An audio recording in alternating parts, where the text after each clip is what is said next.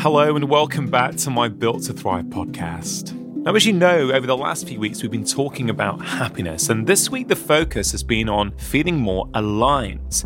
Remember, I have this brand new concept called core happiness. Think of it as a three-legged stool: contentment, control, and alignment. And this week is all focused on alignment.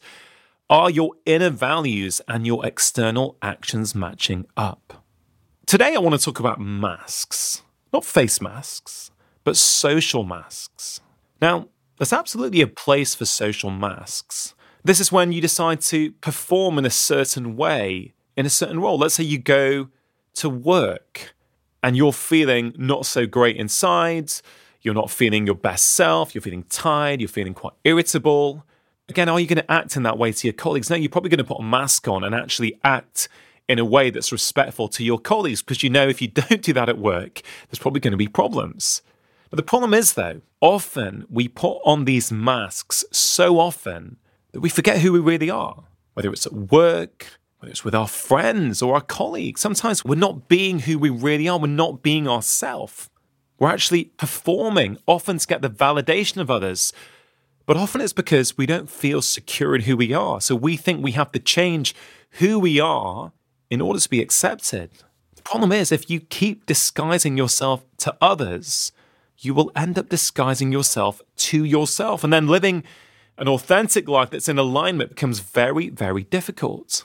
So at this point in the podcast, I want you to have a think about, when do you wear a social mask in your life? For me, I'm really lucky. I've got some really, really close friends from university.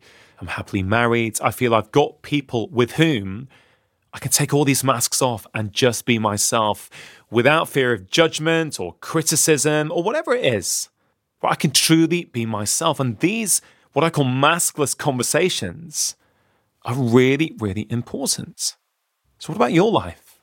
Who are those people with whom you can have a maskless conversation? And when was the last time you did it?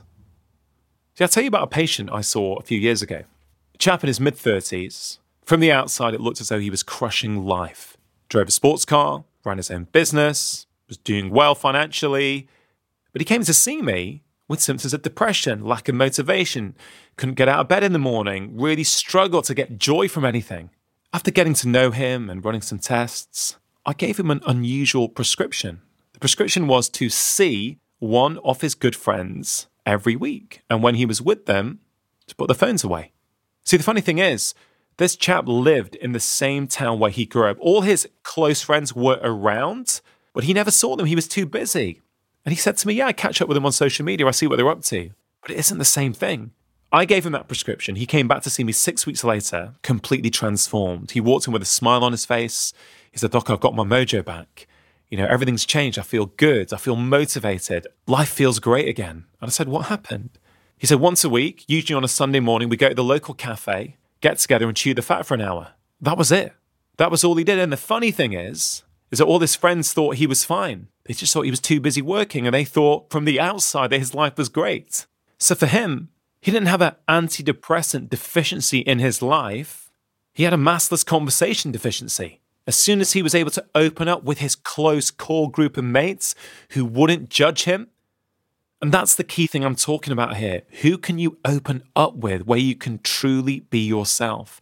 These maskless conversations are so important because it's through these conversations with other people that we often get to know ourselves better. But you can't do that if you're performing.